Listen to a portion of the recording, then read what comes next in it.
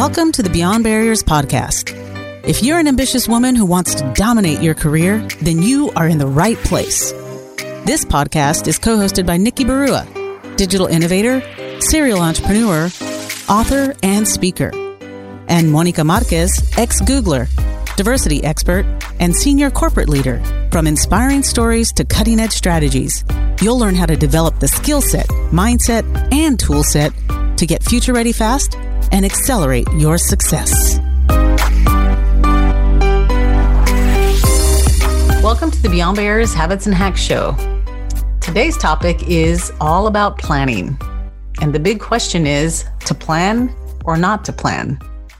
That is a great question because 92% of people set goals or make New Year's resolutions and never achieve them. And a lot of it has to do with planning.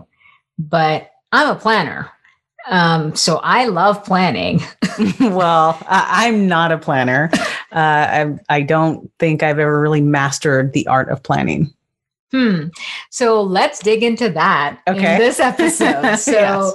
Monica is not a planner and Nikki is a huge planner. Yes. So the question is, how did we both achieve success with two different strategies? So Monica, I'm curious about your approach. So you say you're not a planner, but do you set goals? Yeah, I do. I definitely set goals. Yes. Okay. So let's say you set a goal. What do you do after that? What do you do with that goal?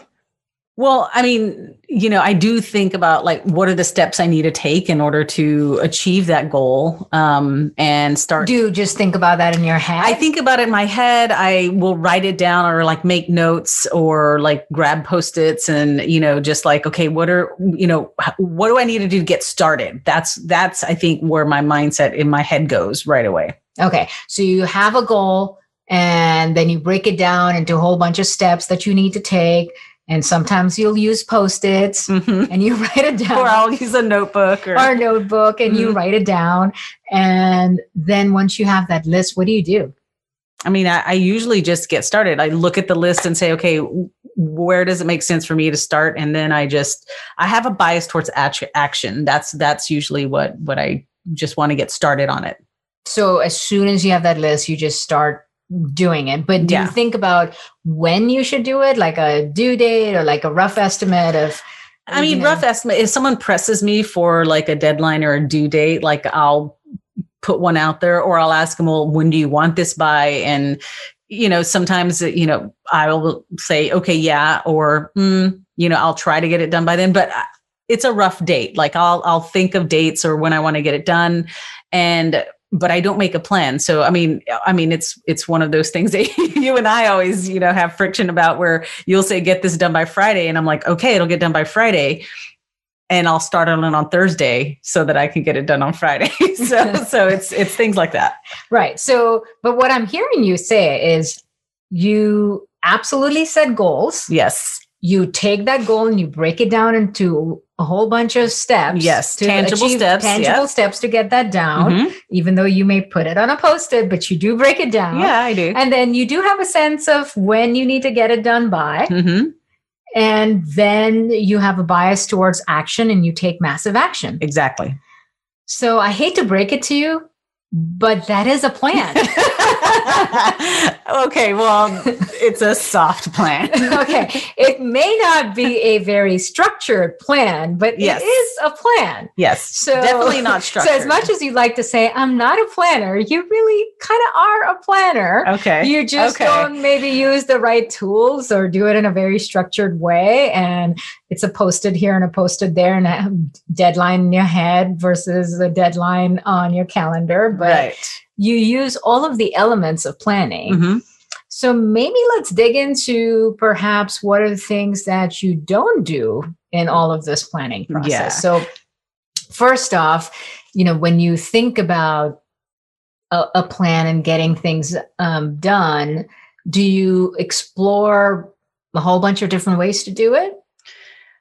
No, I don't. No, because I want to get it done, and it's kind of a trial and error thing. Like I'll start getting it done. If I hit a roadblock, it's just like, okay, crap, got to pivot, and I'll kind of go from there, and I will figure out a way to get it done. But no, I'm not kind of weighing out my options on what I should get done. So you basically jump into one path. Yes. And if it doesn't work out, you try a different path, and then you'll try a different exactly. path. Lots of trial and error. Okay, so what happens if you're running out of time and the trial and error is causing more error than the right result? What do you do then? That's where sometimes maybe I will pause for a minute and think about, okay, what's the next best step? So I will probably do some mini session plans or micro or flash planning basically anything to avoid a real plan. Exactly. Yeah. I mean, when I look at your project plans, they're like beautiful and they're thought out and all this. And I'm like, God, that must have taken hours to do. And I just don't I'm just not as organized in that way. So I just decide to take massive action, which I know, and I've learned from you that yes, if I were to spend 10 minutes planning, I would save myself 10 hours of work. Right. But, I'm like I said, I'm biased towards action. I just want to get it done. Do you want to grow your impact as a change agent who ignites transformation in others, but you don't have a proven step-by-step method? Do you want to grow your visibility and influence as a thought leader to inspire others, but you don't know where to begin? The Beyond Barriers High Performance Executive Coach Certification is designed for experienced leaders who want to grow their impact and influence. Join this exclusive community of high achievers, advance your career as a leader, and experience the joy of helping others grow. Go to IamBeyondBarriers.com and register for the webinar to learn more. Yeah, I mean, when you spend time planning up front, it does save you a lot more time later on. Mm-hmm. But that's not because your plan is designed for perfection or the best case scenario. It really is because when you take the time to think about your plan, to explore a bunch of options, understand your constraints, figure out what your deadlines are, or where you can get leverage. Who can you ask for help? Yes. Where do you leverage technology or process? All of those things, when you start to think about, here's my goal, and this is the result I want by such and such date. When you plan or when you take the time to think about that, there's a few things that happen. Number one, you spend time anticipating what could go wrong. Right. Because that allows you to then plan for your worst case scenario and then say, okay, based on this worst case scenario, what are the various options or paths for me to still achieve the result that I want when I want it? And then based on those options, you can start to weigh in to say, okay, this is the best option. So I'm going to choose, let's say option B to get to my end result based on my worst case scenario. Option B guarantees me more success. Right. Now, within that option B, where can I get leverage? Who can I delegate to? What systems can I use? What other tools can I use that will get me that result faster, better, more cost effectively? Right. And once you're able to do that, that then essentially gives you so much leverage and frankly creates buffer in your result so that even when things do go wrong, something unexpected happened or something fell apart, you got sick, you still know you can get to that result. Yeah. And when you don't anticipate the worst case scenario and when you don't plan for leverage or for delegation, then essentially you're basing your result on the best case scenario. Yes. Only on your skill set. Right. Which means the only way you can get to that if something goes wrong is trial and error and sheer willpower. Yes. And now that you say that, it makes so much more sense. So, and that's probably why I say I'm not a planner, because I'm not doing the anticipation. I'm not thinking about who can I delegate to and doing those types of resource type things. And I find myself in the middle of the project, finally saying, I could probably get so-and-so to do this, but I could have probably saved time by, doing that ahead of time. So I guess it avoids all of the mad scramble and the frenzy and the anxiety, frankly, when you have a deadline looming and now you have so little time and you're the only one who has that particular skill set and can be fastest to get there. Yeah. And now you've just taken on all that load on yourself and there's no one else you can hand off. And that's exactly it. I think that's where, planning, I understand now, like, it's my willpower, right? And at the end of the day, I fall into that trap of like, holy crap, I don't have enough time. I didn't plan. And now I'm the one, like you said, taking on the burden. And then it's just faster for me to do it than for me to go teach somebody or ask somebody else to do it or hand off to somebody. So, I've learned that, a little bit of planning. I don't do the forward thinking and the anticipation, which I think is really important for you. So I think that's what's missing. I'm missing a lot of the middle things. You have the goal setting and the action taking. Yes. You just need that middle portion of maybe a little bit of anticipation that gives you leverage and allows you to delegate. And I've been successful in the past because I've, on my teams, I've always, I guess where I have planned or been good at is I've delegated to people who are good planners because I'm not. And so So you've inspired them to create an amazing plan. Exactly. So somebody else has done the planning, but then when I find myself now doing things that, requires me to plan, I just never developed that muscle, and I'm continuously learning now to develop that muscle. And sometimes I, get to a point where like, oh, I'll just get started. And then later it's like, oh, I should have planned. Or when you ask to see a project plan and there isn't one, it's like, it's all in my head.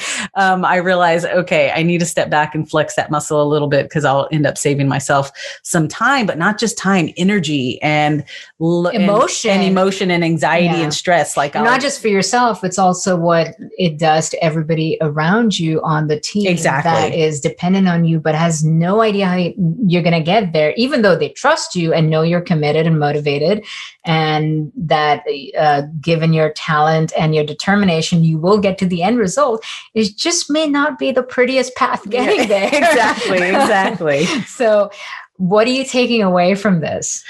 Well, one, I learned that I am somewhat of a planner, so I can't really claim that anymore, that I'm not a planner. But I really think it's the most important pieces are the anticipation, the, planning to delegate, and really the options, like weighing out the options before you actually dive in.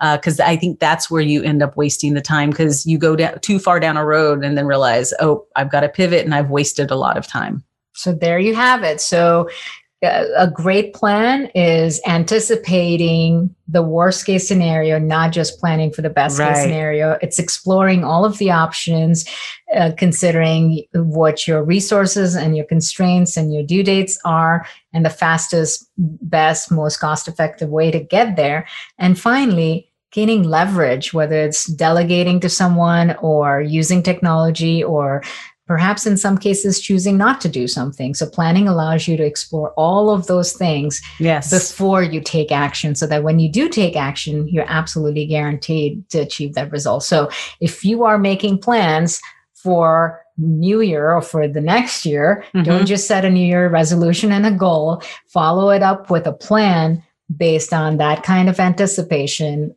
and exploration of your options and delegation. So there you have it, folks. It's better to plan, anticipate, and think about the best course of action, and leverage the power of a great plan. So we'll see you next week. Thank you for listening to the Beyond Barriers podcast. There are thousands of podcasts out there, and we are so grateful that you've chosen to listen to ours. If you enjoyed the show, please tell a friend about it and subscribe to get new episodes every Monday, Wednesday, and Friday. Visit IamBeyondBarriers.com, where you'll find show notes and links to all resources for each show, including the best way to connect with our guests. See you next episode.